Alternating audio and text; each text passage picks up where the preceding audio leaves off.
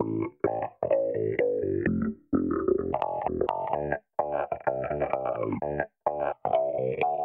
and welcome to the second episode of this season's Ulster Rugby Roundup. We're midway through pre-season, sandwiched between games against Saracens, so all very exciting. Joining me, Gareth Hanna, to address those two matches as well as plenty of your listener questions are Jonathan Bradley, returning once again. Hello, Jonathan. Hi, how are you? Our resident Ulster Rugby correspondent. Is that your title, Jonathan? I don't think I've ever got it right, but we should introduce a proper title for you this season. What would you like it to be? I'm pretty sure my title is just Belfast Telegraph Rugby correspondent. I think that's what it says on the paychecks. See, okay, right, we'll go with that then. The Belfast Telegraph Rugby correspondent, Jonathan Bradley, and it's a season debut for Richard Mulligan. Hello, Richard. Hello, good to see you both again, and glad to be back for the new season. I'm glad to have you, Richard. What should we have your title as? Now's your chance to submit something. Harlequins, no. I think Southeast Ulster correspondent would do. Oh yeah, no, that's good. Yeah, you should start a wee supporters club like the South Wales guys. Yeah, I've got a big enough family for my own fan club, like. Absolutely. The Harlequins Ulster Rugby Supporters Club. That's the one, yeah. The Premiership champions had a wee win against Cardiff Blues at the weekend. Thought I'd get that in early. Well, look, Richard, unfortunately, you're here to talk about Ulster as much as you may want to talk about another team. But we shall begin with what was a 45-21 defeat at Kingspan Stadium last week. So where else to start but this question? Ryan C. begins, Friday was awful. How worried should we be? As a podcast who is frequently berated for being too negative, what better place to start than this? So we do have a couple of questions in this sort of vein. So Ryan goes on, I get that there were a lot of second 15 players, but they're either way behind in season preparation or ... He leaves your mind to fill in the rest of that question. Richard Tanswell was also asking along the how worried should we be lines. He said, my immediate concern was the lack of leadership and that there was no anger or correction at leaking early tries with players ambling back to behind the post. He says, I also felt we were very predictable in attack, especially when facing 14 men. So on this very cheery note, how worried should we be? I like that. I think I might just start doing some like new journalism style match reports where it's like, instead of actually talking about the general play by play, just be like, well, this was awful. And just leave it at that. He's a man after my own heart. Yeah, I think negativity gets too harsh a rap amongst our listeners. There's nothing wrong with being negative, and anything else is a bonus. It's the way to be. Yeah. Well, I said this to my wife this morning, like set the bar low and then you exceed expectations. Exactly. We really need the Grim Reaper on this one, our own Michael Sadler. I would love to have heard his views on it. But Michael would reject that nickname. I feel obliged to point out. Yes, he would, of course, as he has done before. I think we've got to put a bit of context and be a bit objective about this at the same time. Yes, I have to admit, having watched the game here, both me and my son were a little bit worried, kind of going, right, I'm glad that one's over. It's a pre-season friendly. And it's Saracens. It's not as if Saracens. And Saracens came to Belfast with a pretty good strong side, very physical. I think you have to look at the starting team and how many of those guys would actually be starting. And you would like to think that only a few. But it's a pre-season friendly. It's an opportunity for guys to go out and for us to see these new guys in the environment that they want to play against. And playing against the likes of Saracens it's a pretty big ask to start off with. Let's see how things go this Thursday over in London, when I presume there will be, there will be a lot of changes to the Ulster starting 15. And maybe on Friday and Saturday we can reassess the situation and it might not be as awful as some people think. Fingers crossed. Like, obviously there does seem to be a lot of gnawing and gnashing of teeth here, Jonathan. Is it a bit too much? As Richard says, it was a much changed Ulster lineup than what we'll probably see against Glasgow. Yeah, well, I think it'll actually be a much changed Ulster lineup to what we may see on Thursday, because you're going to have a good chunk of those international players back. Like, it's not a team that will play any games together in even the ERC, so I wouldn't get too concerned about it. The thing with preseason friendlies is they always sort of ebb and flow in terms of the team that starts and then when the substitutions are made. So you saw Saracens had a much stronger team to start, so they were much better at the start. Ulster then made a lot of changes at halftime, bring on a few more experienced heads, and then they had their purple patch. And then just when it looked like they might actually pull out a result, despite that decidedly ropey 19 minutes that they had at the start of the first half, they made another raft of changes, and that was when all the sort of younger guys came on, guys that were maybe making a debut, playing in front of a crowd for the first time, that sort of thing. And then you saw Saracens 3 late tries. So like, I would look at the game as basically 3 separate mismatches in terms of the personnel that were on the field. And in regards to that, the scores went as you would expect in terms of Sarries running away with it, Ulster having a real purple patch to answer back, and then Saracens pulling away at the end. Part of that question was, are Ulster behind in their pre-season preparation? And they will be behind Saracens because Saracens play Bristol next Friday. So they play a full week earlier, and they're playing Bristol as well, which is something you have to be ready for. Yeah, no, absolutely. Absolutely. Richard, given the nature of the game, the Ireland internationals that Ulster were missing, probably the most interesting point of it from a performance point of view was always going to be the young players on show. If we talk about a few of them, first of all, Nathan Doak, who I know Ian Madigan had shining words of praise for after the game. Just what did you make of his performances? And for his performance, first of all, we have a question we'll throw in a little while later about his potential for the next couple of seasons. I'll admit that prior, I had seen him as a youngster playing, at school and stuff, and didn't see a lot of him in the past year. And I had my doubts. I did have my doubts about him. But during the Six Nations period, I thought after a shaky first game, he really grew into himself. I thought he was a bit quiet on Friday night, and again, you don't know what directions what instructions he's been given and whatnot. First time playing in front of a big crowd like that in Ulster, there would be a bit of nerves there. I thought he was a little bit quiet on it, but I think he is one of the players that will grow and will develop. Ulster put a lot of investment into him, obviously, and he's probably one of those players you're saying he's going to end up making 200 appearances for Ulster, 40 plus caps for Ireland, and probably going 3 Lions tours, down the line. You might not see that now, but I think of all the young guys, maybe Callum Reid was the other one, of all the young guys that came out on Friday night, he's the one that you're going, yeah, you know what, he's going to be a stalwart down the line in the future.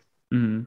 Well, we'll talk about Callum Reid in a little while as well, because you're right that he was another one that caught the eye. But Jonathan, that position then with Dave Shanahan coming on in the second half, it really did just sort of highlight how keenly contested those minutes behind John Cooney are going to be. Yeah, it will be, because I think coming into last season or the tail end of the season before that, given the way the season was structured with COVID, we all looked at Albie Mathewson maybe as something of a bridge to whenever Doak was ready. Maybe the financial situation maybe accelerated Mathewson's departure just a touch. Maybe in normal pre-COVID times, you would have had that experience behind Cooney. Maybe you would have liked to keep him for another year, possibly just until Doak was absolutely banging the door down. But at the same time, I think if you've got somebody that's this highly rated and you've seen so much of them, because remember, he was in pre-season while he was still in school, it's exciting to think that they're going to back somebody, back a 19-year-old and give him those minutes.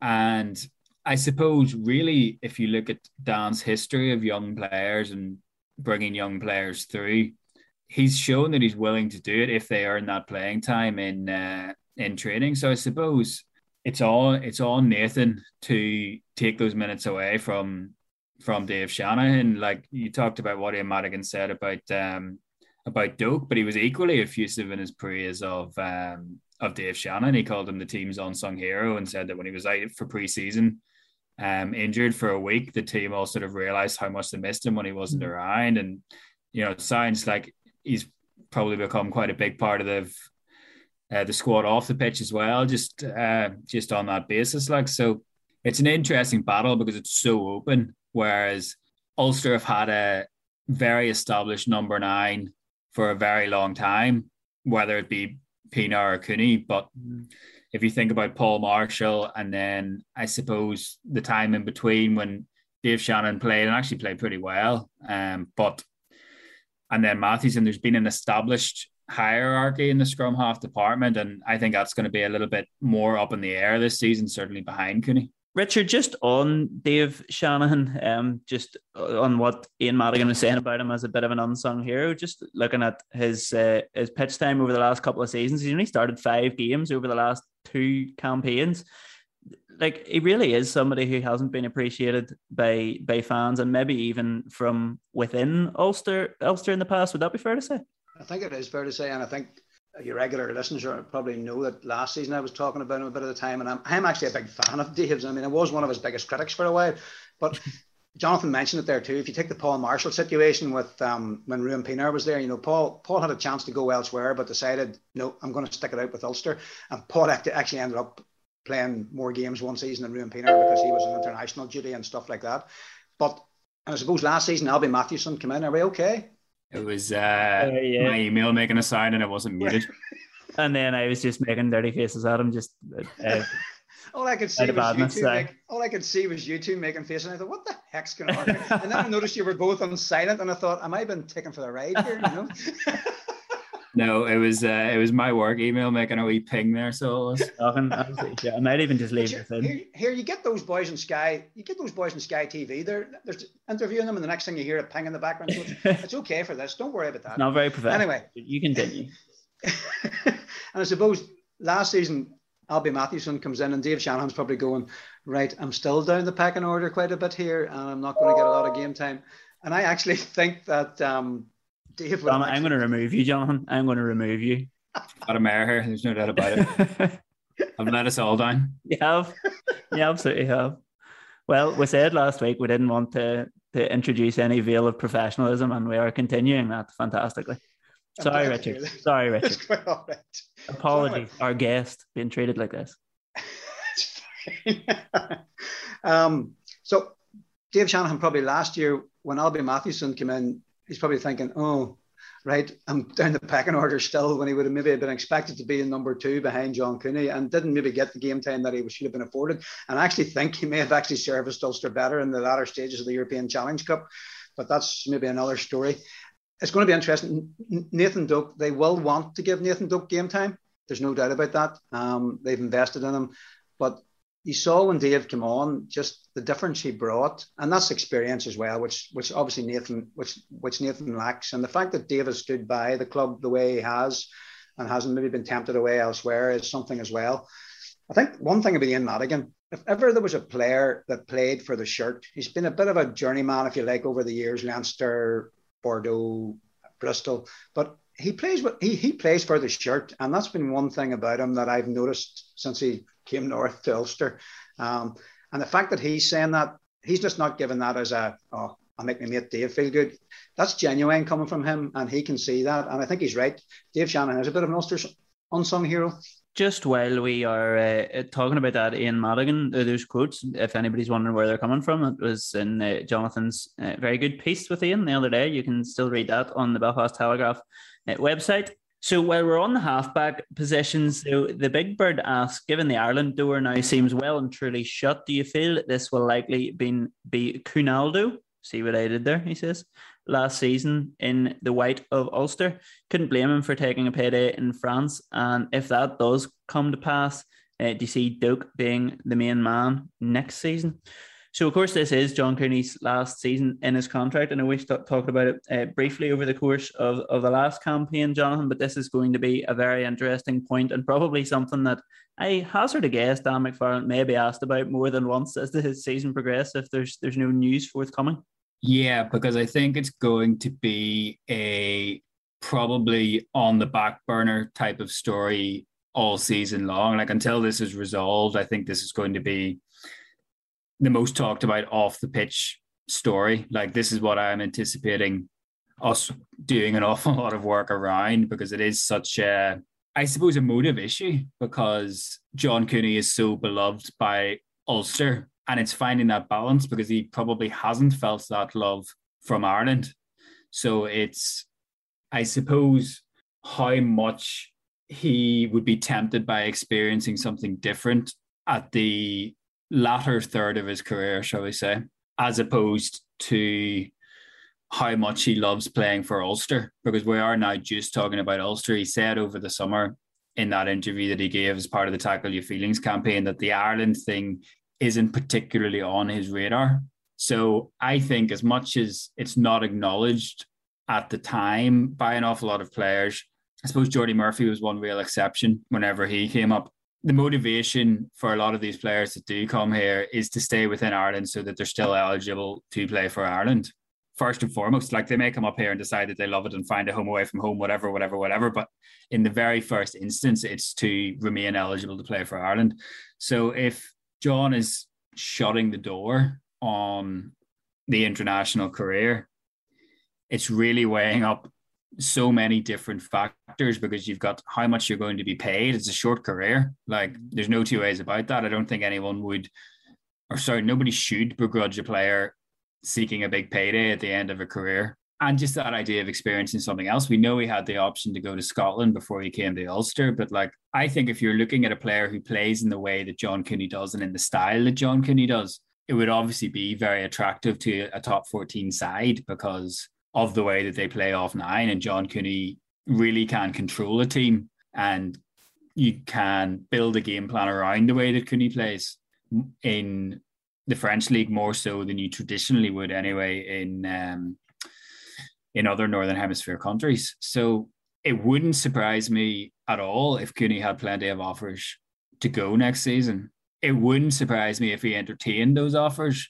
But equally, just because that connection with the Ulster fans means so much to him, and he's really, he considers this home now. This is where he's sort of landed himself, if you like. It wouldn't surprise me if that means more to him than maybe even people realize. Yeah, like it's a whole life decision rather than just a rugby decision. It's whether he wants to up sticks and go to France or wherever, or stay in Ulster. Richard, how concerned are you that this might be John Cooney's last season? Do you think that's likely? And if so, how concerning would that be for Ulster to lose him?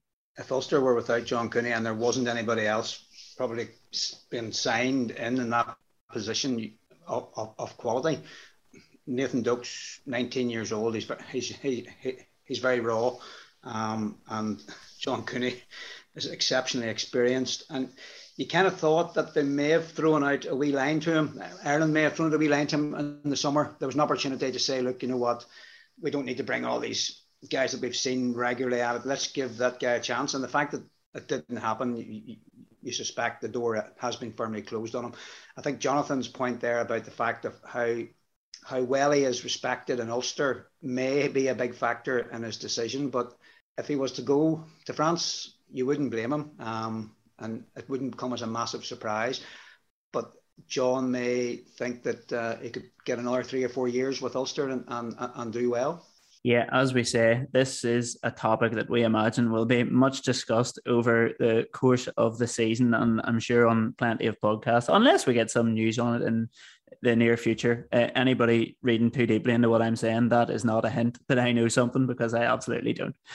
But you just... I mean, the last time John's contract was up for renewal, it was done very early, and it was done at great length because it was a 3-year contract. Mm-hmm. Because obviously there was just such a mutual desire to get the way that he was playing, and the way that he was taken in by Ulster, there was just such a mutual desire to get it done. But obviously so much has changed in terms of the contractual landscape.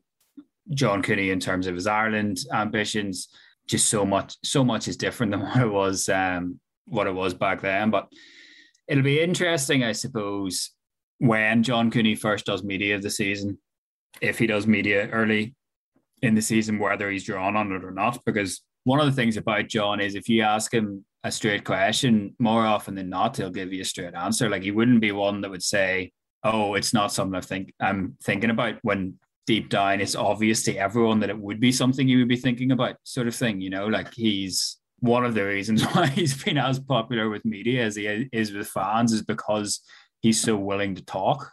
Like, just I'm not saying that he doesn't have a filter, but like, he would, press conferences with John would have a conversational tone rather than the feel of like, you ask a question, you get some sort of platitude that would be vague sort of thing. Like he'll address the question that's put to him. So it will be obviously whenever he first does media, something that he is going to be asked about. He'd probably tell you what book he's reading on the subject as well. Yeah, well, if he says that he's reading something by Albert Camus or something, we're going to assume that he's maybe looking into the French option. But yeah, I suppose something that may have a bearing on it too is the fact where Ireland see Duke progression and in the international setup, because just say John Cooney decides I want to stay another 3 years or 2 years with Ulster, how does that impact on Duke's progression through the Irish ranks then? And do the IRFU have to step in and tell Ulster, well, look, you need to be playing him ahead of him, as we've known has happened before?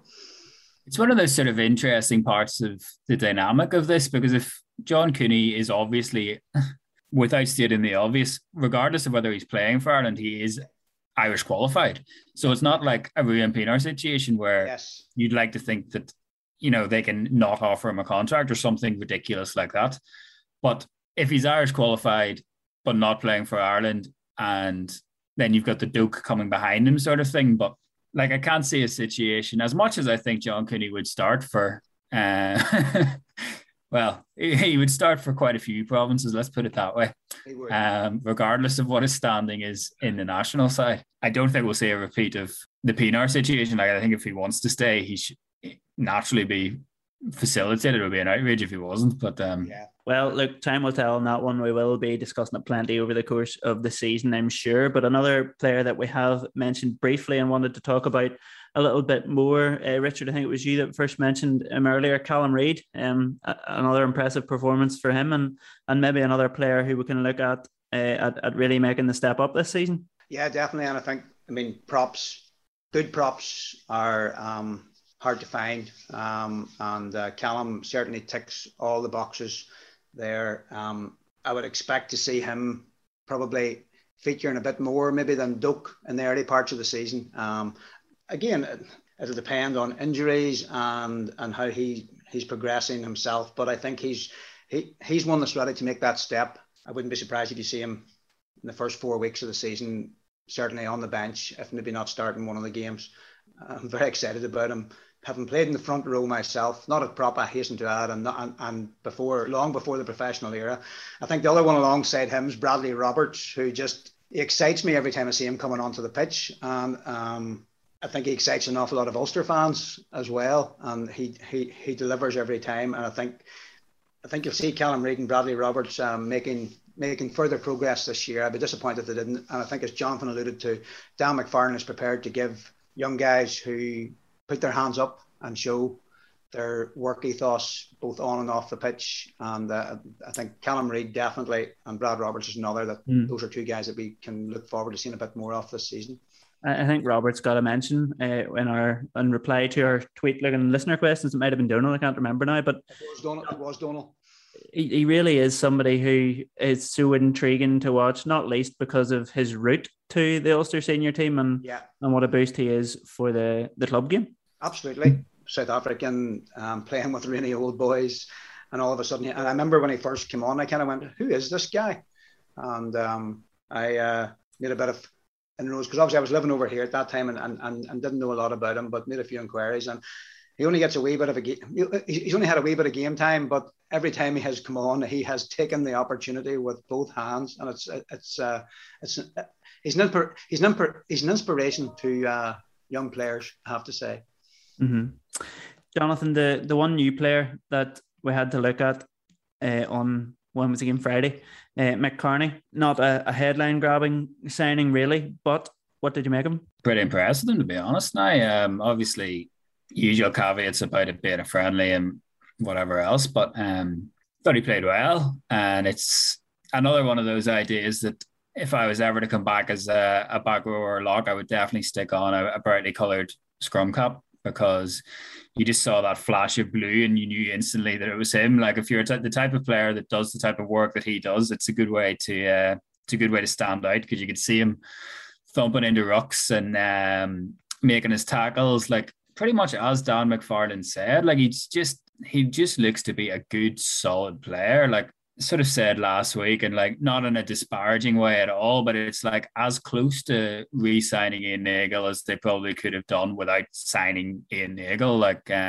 it strikes me as a deal very similar to that. And I think broadly speaking, everyone would say that was a success. Like we know the lay of the land. The reality is that there's not been a great deal of second rows coming through the academy. The one that has come through and we all got excited about in Cormac Ezechikwueze is now injured. The ACL injury is a long-term thing, as unfortunately Ulster players know all too well. And then you're in a situation where Henderson's going to be missing for large chunks of the season. So to have his experience, to have his, I suppose, and again, like this is, this isn't talking down or being condescending or anything, but just that honest graft in the second row. Like there's always going to be a call for those type of players in a long league season. And I think it was mentioned that obviously having come into pre-season late, he's going to take a while to get up to speed to the tempo that Ulster want to play at. But, on Friday night, you wouldn't have pointed out to him as being a guy that was 4 weeks, 5 weeks behind everybody else in pre-season, that's for sure. No, absolutely. Absolutely. A few more questions on the pack while we are at it. Donal, the weekly Donal, the return of the weekly Donal, welcome back for the 21-22 season. He says that he has noticed Dan mentioning the word bigger several times when talking about pre-season. He asked, do you think he means literally in terms of bulk, or was that metaphorical? He says the gain line has often been a hard thing for Ulster to dominate without Marcel, and size must be a part of that. Although he does say it in the second half on Friday, Ulster dominated the contact and gain line for large periods and found those periods fairly promising. So have we noticed this use of the word bigger from Dan, and what do we think it means? I certainly haven't. I'm not sure Jonathan has. He may have more contact with him than I have. I think at the minute it's very difficult to judge physical changes in the players because we're not seeing them up close. And the only reason that I say this is anecdotally, like James Hume passed me in the street a few weeks ago and I did a double take because he was so much bigger than he had been the last time that I saw him, because the last time I would have been seeing him that close was prior to the pandemic. So while normally you see these players either about or in press conferences, now the view from the back row of the Kingspan Stadium stand is a bit different. So I would say an awful lot of those younger players, as would be natural, and I say younger players when I mean guys that are like 23 and under, there's going to be a natural bulking up of those guys, just in line with what you normally see with guys coming out of the academy. But the idea about an organization-wide trend, the difficulty with that is that it's very individual.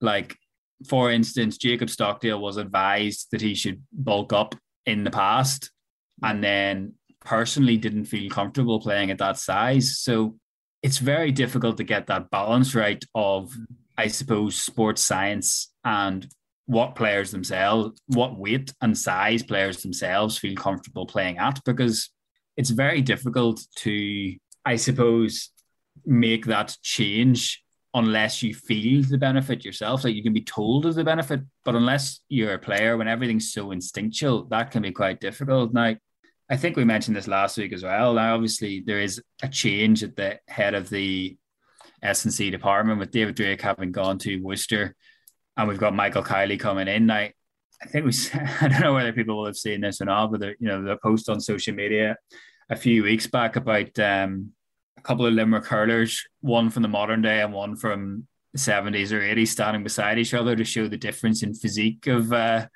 those guys now.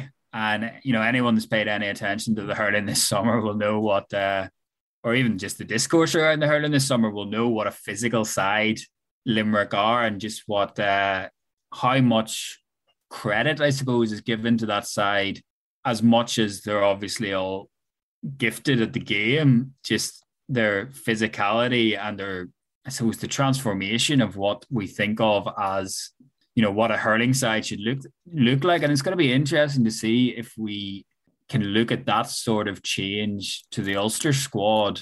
Now, it might take over the course of an entire season, but just whether we see anything similar in, I suppose, just thinking about the way that Ulster have looked at this in the past and the way that they will look at it now with somebody who's coming in from a completely different sporting background. Mm-hmm. Yeah.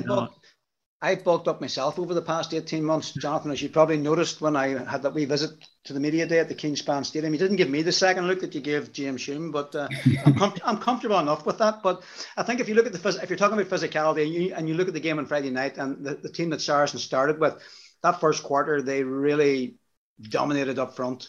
And I suppose that was maybe what Dan's looking at. Ulster's pack has been, for want of a better word, a little bit lighter in the past. Again, that's probably where the bigger is coming from, where they need to. And as you say, Jonathan, players will find their own comfort within that. Mm-hmm. Yeah, absolutely. I think putting on weight the way James Hume does and the way you do are two different things, Richard. I'm not comfortable with it. I mean, put it like that. Well, he was walking down the street with a very healthy looking bag of peppers when I saw him. So. Oh, fair enough. That's where I've gone wrong. It's the KFC bag. It's the peppers bag I need. Okay. Well, to be fair, when I saw him, I was sitting outside the pub, so his method was certainly more beneficial long term than mine was. Other fast food outlets are available, and please drink responsibly. Where are we here? You're sidetracking me, boys. Yes, we have one more question that mentions that departure from Marcel Coetzee. We may stop getting questions referencing Marcel Coetzee at some stage over the course of this season. Who knows? Andrew Donoghue asks, how much of a concern... Richard, yes, this one's for you because we talked about this at reasonable length with Michael last week. But interesting to hear your thoughts. How much of a concern is the back row so light there compared to other provinces? He also asked, is there any word of potential reinforcements coming in, even an Interpol alone for a time? I think we'd said last week that looks highly, highly unlikely at this stage. But Richard, what are your thoughts on that, on the back row?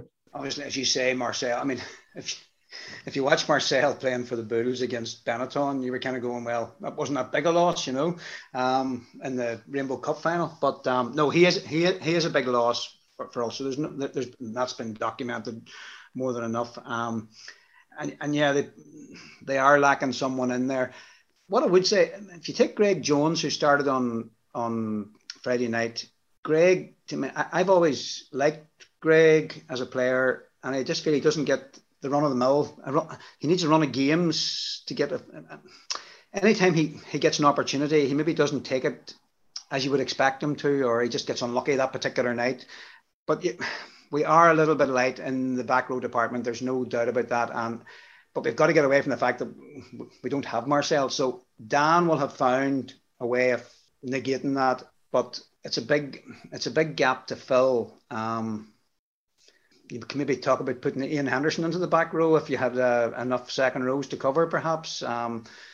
Or there's the like of David McCann coming through. Can he maybe break through a bit more? I wouldn't be overly concerned. I mean, they'll find another way of playing. Dan McFarlane will find another way of negating the absence of that big omission in the back row. But until we see things starting on September the 24th, I suppose it's we don't know at the minute, and we'll have to wait and see.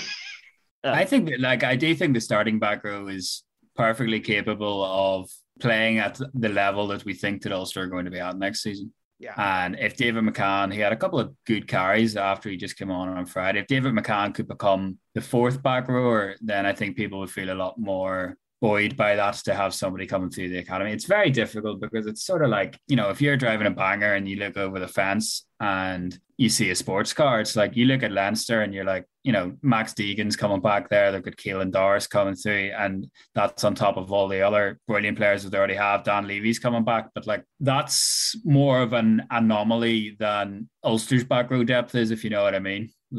The amount of great players that Leinster have is stranger than the amount of decent players that Ulster have. Do take offence on Nick Timoney's behalf of the comparison to Ulster's back row to a banger, though. No, this is what I'm saying. Ulster's back row is good. Sean Reedy has been one of their better players over the last 3 years. Certainly one of their most consistent players over the last 3 or 4 years. Yeah. Probably even longer than that. Yeah. He's played for Ireland. Jordy Murphy's played, 30 times for Ireland. Yeah. Nick Timoney has literally just come off the best season of his career where he was capped by Ireland. Like, there'd be an awful lot of URC teams would swap their starting back row for Ulsters without thinking about it. The issue is that you don't have the same depth as the teams that are the very, very best. But like as I said last week, I don't think you have the same depth in lots of positions as the teams that are the very, very best. And by that, we really mean Leinster. Yeah. Well, on that note, Jack Fogarty asked, should we perhaps lower our expectations this year as fans and take the time to invest in a few younger fellas from the academy? And unlike some of our other listeners this week, he does include a PS that says, I actually think we could do quite well, and I don't want to seem too negative.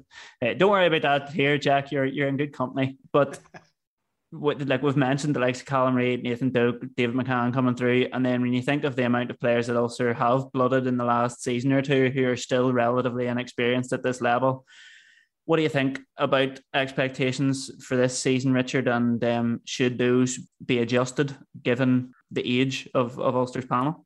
I think I stopped having expectations when I was working in the paper business, probably around about 2004. Each year, because you were putting Ulster up on a pedestal sometimes and they were there to get knocked down. I think at the end of last year I was kind of saying Ulster had to win the New Look Pro 16, and okay, we've got a new competition now. It's going to be very challenging, there's no doubt about it. It's going to be a very challenging year for Ulster, and I think it's going to be Dan McFarlane's most challenging season since he has come in. There's no doubt about that. Of the young blood that we have there, we've talked about two of them, Nathan Doak, or three of them if you like, Nathan Doak, Callum Reid and Brad Roberts, as I think they will become regulars, and David McCann as well. Yeah, I think we need to be realistic in our expectations this season that Ulster might struggle to make top four. They may even struggle to make top six. It's hard to gauge based on last year's so uncompetitive Pro 12, Pro 14, what to expect this time around, but I think it will be a stronger competition. What will the Welsh teams bring to it? What will the Scottish teams bring to it that they didn't bring to it last year? And of course you have the South Africans, and a lot of people kind of saw the Bulls against Benetton and thought, well, if that's the best side in South Africa with nothing to worry about, I have to disagree. I think we do have a lot of concern from the South African sides. They're quality teams, and we have to be realistic and say, yep, you know what, if Ulster get a top six, I would be happy with that. Yeah, well, that's something that we will discuss at great length next week's podcast, which will be a full season preview. Richard, nice to get your thoughts on that. It will be interesting to see what the other guys think on that one next week. We have a couple more questions to deal with before we leave you. Until then, though, Alan Kavanagh wants to know how many minutes can Angus Curtis last, with a little fingers crossed emoji. Obviously, he's had his fair share of problems. What are you expecting from him this season, Jonathan, or hoping more than expectation, I suppose? I mean, last year he played 17 minutes of rugby, and that was right at the end of the season. Yeah, but I mean, it's not that so much that he's injury prone as much as he just had one horrible injury. I think not an awful lot. He had a few concussions prior to that, but in terms of that, it kept him out for a while, so those that accounted for a few of his periods on the sidelines. But in terms of last year, like, it was just that terrible knee injury, so all you want from him is a run, like just an ability to put a few games together, because there is obviously, I think we've all seen it, there's a good player in there, and it's just about being able to put that injury behind him and really probably kick on in his career in the way that he will have hoped that he would have been able to in December 2019 when he got that injury. Jonathan, you were there on Friday night, before we forget to mention it, when the Ulster fans returned in a much greater number than they had done since the pandemic began, up to 10,000 fans in Kingspan Stadium. What was it like to have them back? Did you join in any of the chants yourself? No, because that would be a very strange thing to do in a press box. The occasion might have just overtaken you, the joy of having all the fans back there, you know? I don't know why, whether it was because of the first game of the season or what it was, but I didn't really think too much about it until I walked out my front door and there was a load of people on the street. That was when it sort of clicked with me again that there was going to be a load of fans there.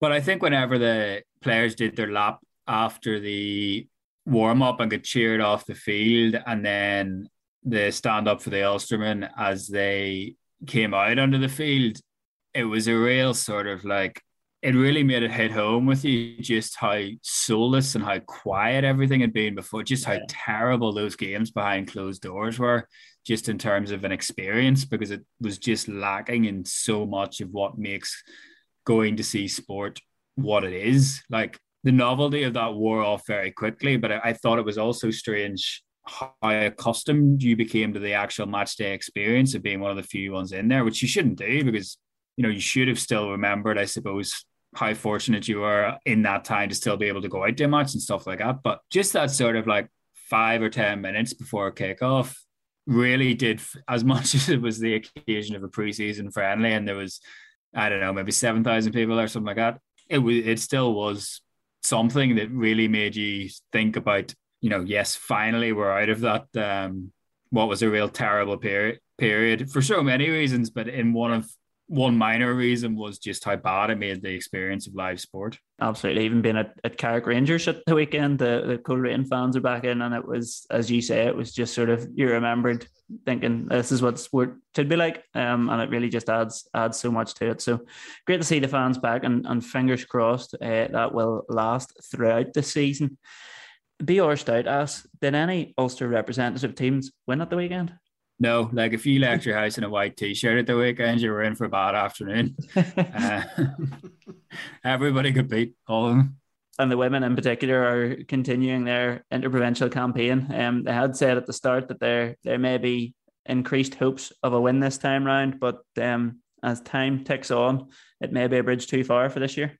Okay, it's tough for them. I think we talked about this last week about all the reasons behind or some of the reasons why we have that disparity between the teams at the minute, just in terms of the club game filtering up. And, you can look at the All-Ireland League table and see where the stronger club sides are at the minute. And the growth of the club sides here, I suppose, in terms of being All-Ireland League sides with Cook and Malone, it's been great to see those clubs like expand to the level that they have done. But I suppose there's still a way to go, as there is for almost all club teams up here, to match the sort of behemoths that you have in Leinster. That's reflected in the Interpros, when what you're seeing is an awful lot of club players making the step up to playing their first interprovincial series.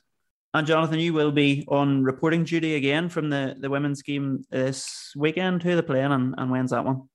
Yeah, they played Connacht in their last game at 5:00 on Saturday. It's at the sports ground. Wonder Galway will be a ghost town with the All-Ireland final at the same time. But one for the double screen now. Yeah, so it's obviously the sort of precursor to the Leinster v Munster game that's going to decide the championship. Yeah, absolutely. Well, we'll see how they get on this weekend. Just thinking, we didn't actually specify, but the Saracens Ulster game is on Thursday at I believe a 5 p.m. kickoff, but somebody who knows an awful lot more about it than I do is Richard Mulligan, our England correspondent, who is hoping to be in attendance at that one. Richard? Yeah, I'm still awaiting confirmation of the accreditation, but I'm hopefully getting. I think they're not playing at their normal ground. They're playing at I think it's called HAC in the centre of London. I think Jonathan can allude to. I made Dan laugh and I said it's a bit of an occasion over here come Thursday night, because it's Saracens are back in the Premiership and they're back in the city and all the rest of it. So it's a very big corporate type do, which I wasn't prepared to pay 150 quid to go and watch my beloved Ulster play. I have to add, but I'm just waiting confirmation. Apparently there's very little space and they're not too sure where the media can go. So I could have a laptop on my knee somewhere, but sure, who cares? But hopefully I will be at it, and there's no danger of me becoming a Saracens fan as well. I should add, because our regular listeners may jump on that one. But I do hope to be at Ulster's first home game of the season on September the 24th. That's after we tackle Castle Rock Golf Club the day before, Gareth. Absolutely. Take Bigger's money off him again, all being well. And hopefully maybe even get Jonathan out to a golf outing sometime soon. I believe his practice has come on really, really well since we last spoke. I was actually telling Gareth the other day that I'm going to give him clubs away. So that's.